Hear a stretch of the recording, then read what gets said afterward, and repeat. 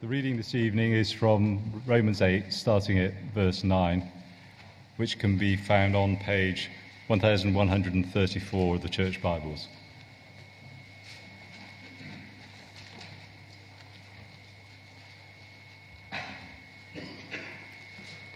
Romans 8, verse 9. You, however, are controlled not by the sinful nature, but by the Spirit, if the Spirit of God lives in you. And if anyone does not have the Spirit of God, Christ, he does not belong to Christ.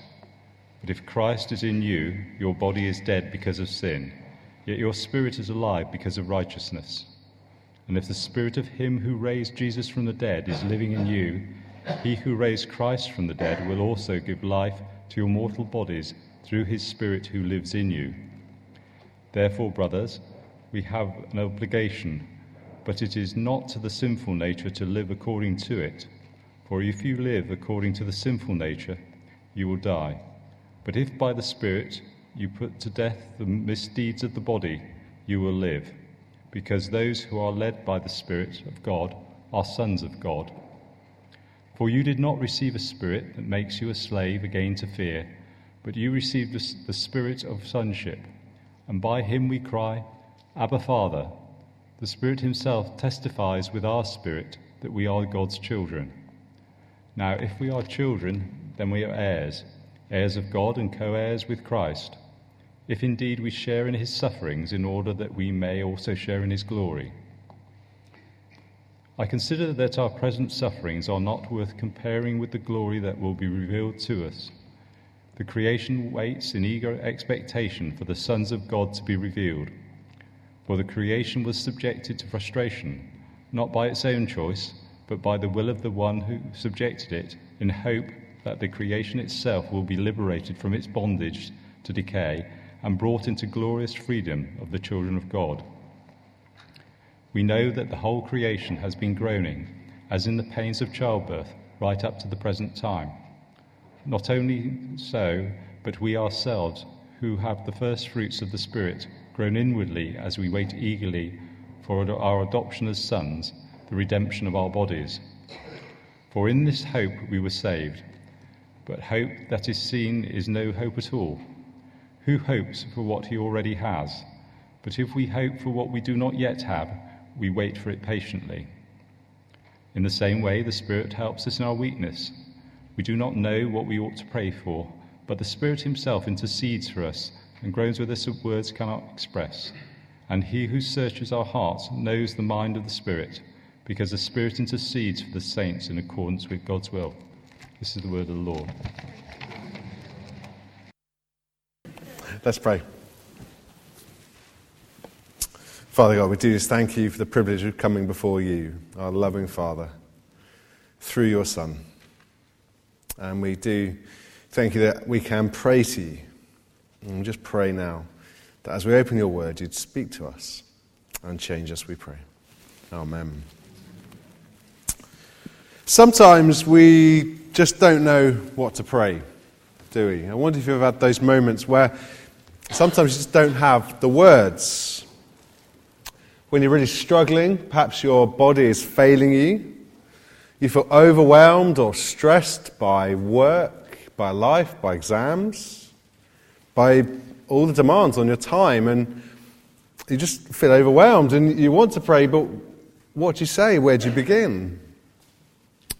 Some of you will have probably stood by the bedside of someone who's dying with cancer. What do you pray? What do we pray for the couple in Derby who desperately wanted children and finally conceived in their early 40s, and then a little baby was stillborn? What do you pray? What do you say to God in that situation? What do we say when we look at the news, we read the papers, and we see the state of the world, and we think, Lord, and what do we say? What do we pray? Where do we start? What do we ask of God? Or what about when we see the persistent sin in our own lives, week after week, day by day, the constant failing with the same things? And we've said sorry to God, we've confessed so many times, and yet here we are again on our knees, metaphorically, what do we pray? I'm sure some of us can associate with those moments when we just don't have the words. It's difficult, isn't it? Sometimes words can't express it. Perhaps we just want to groan as we lament the state of our hearts and the state of our worlds. Well, the wonderful encouragement tonight is that we're going to see that God doesn't leave us alone in our prayers. God helps us by giving us his Holy Spirit. We've been thinking, haven't we, about the Father, the Son, and how that shapes our prayers. And tonight we're thinking about the Spirit. But before we get there, the reason that the Spirit is able to help us as we pray is because the Spirit of God dwells within us, dwells within you. And in verses 9 to 13 of Romans chapter 8, Paul is going to set up a contrast. Verse 9, it's those who are controlled by the sinful nature, or those who are controlled by the Spirit.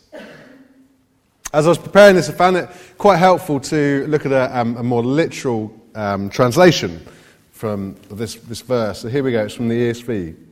You, however, are not in the flesh, but in the Spirit, if in fact the Spirit of God dwells in you. Anyone who does not have the Spirit of Christ does not belong to him. So the contrast that Paul's making here is about those who live in the flesh and those who live in the Spirit. And those who live in the Spirit are those who have the Spirit of God living within them. If, verse 10, if Christ is in you, your body is dead because of sin, yet your spirit is alive because of righteousness. The difference between having the Spirit living in you and not having the Spirit is the difference between life and death. Verse 11. And if the Spirit of him who raised Jesus from the dead is living in you, he who raised Christ from the dead will also give life to your mortal bodies through his Spirit who lives in you. You noticed that before? The very same Spirit that raised Christ from the dead is the Spirit that lives, that dwells in you. And so therefore we can be confident he will give us new life. He'll raise us to new life. This morning we were thinking about beginning to think about Romans 3, that wonderful passage of our justification, our legal standing before Christ. And that is at the heart of the good news of Jesus. Debts paid, forgiveness received, righteousness given. And it is all those things, but it's more than that as well. If you remember back to the first sermon in the series on prayer, we talked about how we are made to enjoy communion with the triune gods. So we're made for a relationship with God, the Father, Son, and Holy Spirit. But we don't just enjoy that relationship with God from a distance, like a long-distance relationship. No, we enjoy that relationship intimately. The Holy Spirit living in us. And through the Holy Spirit living in us, the Father and Son come to us and make their home in us. John 14:23, if you want to look that up later. And so there's three things I want us to see this evening about what the Spirit living in us does. The Spirit moves us to pray. The Spirit reassures us in prayer. And the Spirit helps us to pray. So firstly then, the Spirit moves us to pray. Some things change when we become a Christian, don't we? Just thinking back to the series of Sunday nights when we had the testimonies of people up here about all the things that have changed in their lives when they became a Christian. Wonderfully encouraging. But one of the foundations for that change is a change that occurs in the way we see our relationship with God. God is no longer just God. God becomes our heavenly Father. Our attitude and relationship with him changes. See, verse 14, those with whom the Spirit dwells are sons of God. Verse 15, we receive the spirit of sonship, and by him we cry, Abba, Papa, Father. It's a wonderful moment as a parent when your little child utters the word mama or dada for the first time. It's a wonderful privilege. And in that moment, what they do is they recognize something. They recognize they're part of the family. They recognize they belong. Calling God Father is a work of the Spirit. Crying out to God, to our Father in prayer, is a consequence of the Spirit's work. Because its sons, verse 15, no longer live in fear of God and his judgment, but instead approach him confidently. That's a work of the Spirit. See, every time you come to pray to God, every time you utter those words, Heavenly Father, you only do so because of the Spirit's work in your life, if you say them and really mean them. In one of the books that I recommended, You Can Pray, which I forgot to put out on the bookstore, we'll do that in a minute, Tim Chester quotes John Bunyan, and he says this: "There is no man nor church in the world that can come to God in prayer but by assistance of the Spirit.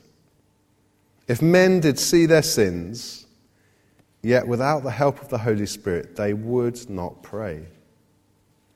There is nothing but the Spirit can lift up the soul or heart to God in prayer. The soul that rightly prays, it must be in and with the help and strength of the Spirit, because it is impossible that a man should express himself in prayer without it." You would never genuinely cry out to God as Heavenly Father without the Spirit living in you. And the sons and daughters, we can cry out confidently. I imagine this evening I'm talking to a room full of people like me, full of people who struggle to pray. Well, if that's you, then I think that for all of us, one of the best prayers that we can pray, one of the prayers we start with is this: Lord God, would you so use your Spirit in me to cause me to pray? To ask God to move in us by his Spirit, so that we increasingly live according to the Spirit and not the flesh. For as we do that, that will drive us to prayer, like children to a father. And thinking about those overwhelming moments that we mentioned, in those moments where we don't know what to pray, if your natural reaction is to turn to God as your Heavenly Father, be encouraged. You might not have the words, but the fact you do want to turn to him is a sign of the Spirit's dwelling in you. Praise God for that. So the Spirit moves us to pray. Secondly, the Spirit reassures us as we pray. Verse 16. The Spirit testifies with our spirit that we are God's children. Knowing that we are God's children is not just a fact. It's not just a fact that we assent to and believe to be true about our status. No, it's much more than that. It is the truth that we can know and feel with deep certainty. And I'm not saying that because I'm a bit touchy-feely. Here's what one commentator says. The Spirit gives believers an existential, inward certainty that their relationship with God does not now depend on their performance, as it does in the relationship between an employee and a supervisor. It depends on parental love. The Holy Spirit takes a theological proposition and turns it into an inner confidence and joy. You know that God responds to your cry with the intense love and care of a parent responding to the cry of pain of his or her child, because you are in Jesus, the true Son.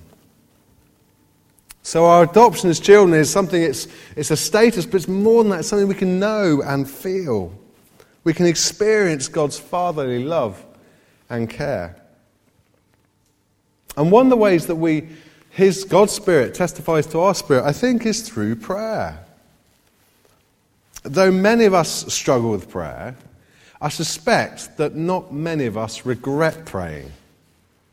We come to midweek, we don't leave thinking, oh, I wish I'd never come. We leave thinking, I'm glad I came. I'm really glad I came. Now, perhaps that's just because we feel a little bit less guilty. We've ticked the prayer box and our conscience is eased. Well, perhaps, but actually, maybe there's something more to it than that. Maybe it's because when we pray, we experience a wonderful peace.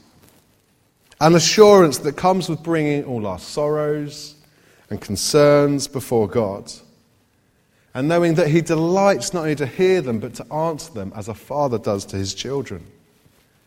Knowing that he can answer them because he is the holy ruler. You see, in prayer, as we come to God as his children, we realize in our spirit that he is in charge, not us. That he is in control, not us. That he will bring justice, not us. That he will bring healing, not us. And that ultimately he knows what is for our goods. Thank you. Good point. Like a bit of reinforcement. The Spirit of God testifies to our spirit. It fills us with confidence of God's loving fatherly care. And crying out to God in prayer is one of the ways I think we experience that. And so, if we don't pray, then what we actually do is rob ourselves of assurance. You're robbing yourself of the assurance and the reminder of your Heavenly Father's love and care for you. As you feel overwhelmed by life's demands, or exams for you guys at the back, or health struggles, or the breakdown in relationships, and as you labour through those things and you don't bring those things to God in prayer, you rob yourself of assurance and comfort and hope. And so if you don't pray, life is bound to feel way more unsettling, way more out of control. And you're bound to feel more vulnerable because you act as though everything depends on you, not your loving Father. And when life is hard, if you feel like everything depends on you, that's not a nice place to be. For there's little hope, there's little comfort. And so Paul says, come as children to your Father and pray and receive the assurance as the Spirit of God testifies to your spirits. The Spirit of God moves us to pray. The Spirit of God reassures us as we pray. And then thirdly, the Spirit helps us as we pray. Look at verse 26. In the same way, the Spirit helps us in our weakness. What is our weakness? Well, I think it's probably reflected in all the verses before. Verses 17 to 18 talks about sharing in Christ's sufferings. We'll suffer before we experience glory. Why will we suffer? Well, because of the world that we live in. Verse 20 to 22. Since the fall, creation has been in bondage to decay. So when sin enters the world changes. The world changes, death comes into the world, and we live in the mess of that now. Nothing lives forever. Everything decays. Everything dies. Everything is temporary. In a sense, everything is futile. For it begins, it replicates, it dies. That's why the world's in such a mess. And creation longs to be liberated, longs to be free from decay, and enjoy the time of glory when God's children shall truly and perfectly rule the earth. And in the meantime, in these verses, creation groans. Some of you will have either been through or witnessed labour. Either way, it's not a great experience, I don't think, is it? You long for the pain to stop. You long for the baby to come. You long for that moment of joy and freedom and relief. And it's tough for the mums too.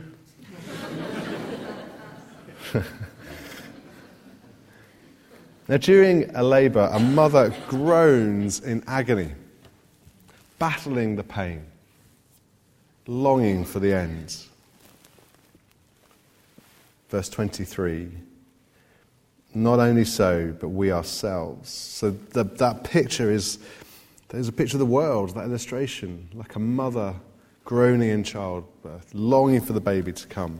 That's how creation longs, longing for glory. Well, likewise, verse 23, not only so, but we ourselves who have the first fruits of the Spirit, groan inwardly as we wait eagerly for our adoption as sons, the redemption of our bodies. Creation groans, and also those who have the Spirit living within them groan.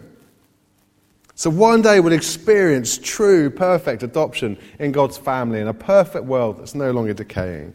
But in the meantime, we live in bodies that fail us, bodies that decay, bodies that continue to sin, minds that continue to sin.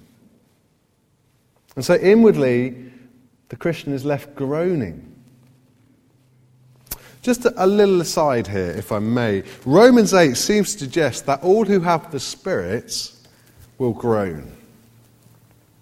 So, if you don't ever find yourself groaning at the state of your own heart and the state of the world, that should cause us to ask questions. It should raise alarm bells for us. We won't groan if we don't think we are weak. But we are weak. We live in a world of earthquakes and cancer, and stillborn babies, and bullying, and orphaned refugees, and famine, and broken relationships. We live in a world where our battle against sin is never ending, and we are weak. And sometimes it feels like all we can do is groan or sigh because we don't know what to pray. We don't know what to say. Which is why, verse 26, the Spirit helps us in our weakness, because we do not know what to pray. And look at how he helps. Verse 26, the Spirit himself intercedes for us with groans that words cannot express. And God knows we are weak. He knows what we like. But he doesn't stand at a distance and say, come on, do better, pray better, up your game. Learn some techniques. He comes and dwells with us and helps us. A friend of mine is a really keen golfer, and he's desperate for his children to learn to play golf, because it means he's got to pass out on a Sunday morning. He's not a Christian, doesn't go to church, but it means he can play as much golf as he wants and tick the childcare box as well. And I was talking to him, and the way you teach a child to swing a golf club is not by standing in a distance and saying, go on, have a go. No, you put your arms around them, and you put your hands on their hands, and you swing the club together. And the whole point is that you experience what it's like to swing a golf club. God doesn't stand at a distance saying, come on people, pray. He comes down with us and says, look, I'm going to help you. I'm going to give you the Spirit. The Spirit of God who dwells within you and groans for us and with us. He stands alongside us and helps us. And that is a massive blessing to us, because unlike us, the Spirit knows exactly what to pray. Verse 27, because he prays in accordance with God's will. Well, of course he does. He's God. Here's a quote from one of the books that I've recommended. Because the Spirit knows what the Father wills, the Spirit prays what the Father wills. And because the Spirit prays what the Father wills, the Father knows what the Spirit prays, even when it's wordless. Give you a minute to take that in. See, that's the Spirit who is helping us in prayer. Our prayers, as we've seen in the last 2 weeks, are to God the Father, through the Son, by the Spirit. And that should give us great hope and comfort when we don't know what to pray. You see, if we find ourselves asking for the wrong things, but with the right motives, the Spirit groans with us and for us. He takes our words and brings them to the Father, and it's almost like he says, here's what Tim really means. Here's the heart behind what he's asking. Here's how what he's asking is in line with your perfect will. when I look at the world and the state of my heart, I don't need to know exactly the right thing to pray. Isn't that comforting? The Spirit will help me with that. Actually, I just need to pray something. Because God delights to hear from his children and commits to helping us in prayer rather than condemning us for not getting our prayers exactly right. And that brings real freedom. Since the Spirit knows our weaknesses, we can be real with our Father, accepting how babyish we are in our faith and simply stammer out what's on our hearts. Sometimes we don't know what to pray. We live in a world that's messed up. Well, it's better to pray something than nothing, because the Spirit of God will do the rest as he helps us in our weakness. Let me finish with this. The Holy Spirit gives us confident faith that turns naturally into prayer. I think that's a great summary. For the Holy Spirit is not a spirit of fear. The Holy Spirit that dwells in us is not a spirit of fear, but of sonship. The Spirit gives us boldness before God, confidence before him, assurance before him, moves us to pray to our Father. And the Spirit reassures us as we pray. We don't just know we're adopted on paper. We feel it, we experience it. God's Spirit testifies to our spirits. Through prayer, we experience God's fatherly love and care. And then God doesn't stand at a distance, but he comes and helps us. And he intercedes for us with the Father. And all this means that groaning children like us who don't know what to say can come to their loving Father in prayer, confident that God will hear. And as we do that, well, look at Romans 8:28. Look what Paul says next. See, when you come to God in prayer, this is what you can know and experience, and we know that in all things, God works for the good of those who love him, who have been called according to his purpose. See, it's as you pray that you'll experience that and know that. Because God's God, not you. God's in control, not you. Let's pray.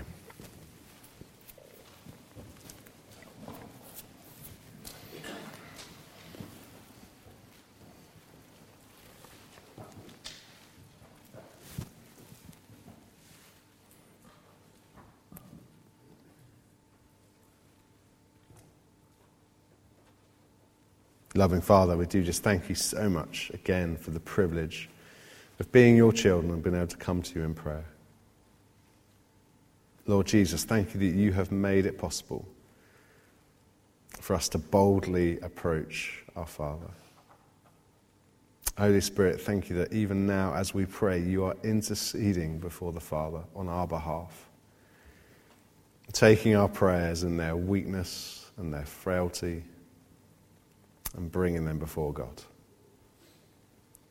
As we remember these things, Father, would you move us by your Spirit to pray, so that we might experience and know your goodness and kindness and your purposes for our lives.